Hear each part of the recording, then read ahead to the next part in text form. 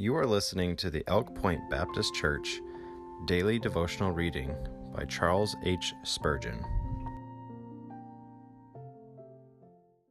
Good morning. It is November 3rd, 2019. Today's reading is out of Acts 9:11. The Bible says, "Behold, he prayeth." Prayers are instantly noticed in heaven. The moment Saul began to pray, the Lord heard him. Here is comfort for the distressed but praying soul. Oftentimes a poor, broken-hearted one bends his knee, but can only utter his wailing in the language of sighs and tears. Yet that groan has made all the harps of heaven thrill with music. That tear has been caught by God and treasured in the lacrimatory of heaven. "Thou puttest my tears into thy bottle," implies that they are caught as they flow. The suppliant, whose fears prevent his words, will be well understood by the Most High. He may only look up with misty eye, but prayer is the falling of a tear. Tears are the diamonds of heaven.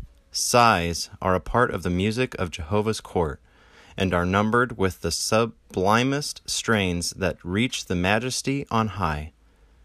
Think not that your prayer, however weak or trembling, will be unregarded.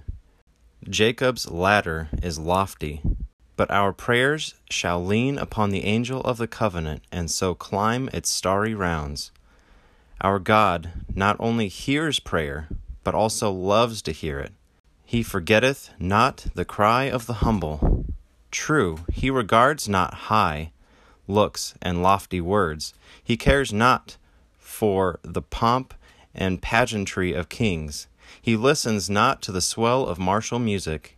He regards not the triumph and pride of man. But wherever there is a heart big with sorrow, or a lip quivering with agony, or a deep groan, or a penitential sigh, the heart of Jehovah is open. He marks it down in the registry of his memory. He puts our prayers like rose leaves between the pages of his book of remembrance. And when the volume is opened at last, there shall be a precious fragrance springing up therefrom. Faith asks no signal from the skies to show that prayer accepted rise. Our priest is in his holy place and answers from the throne of grace.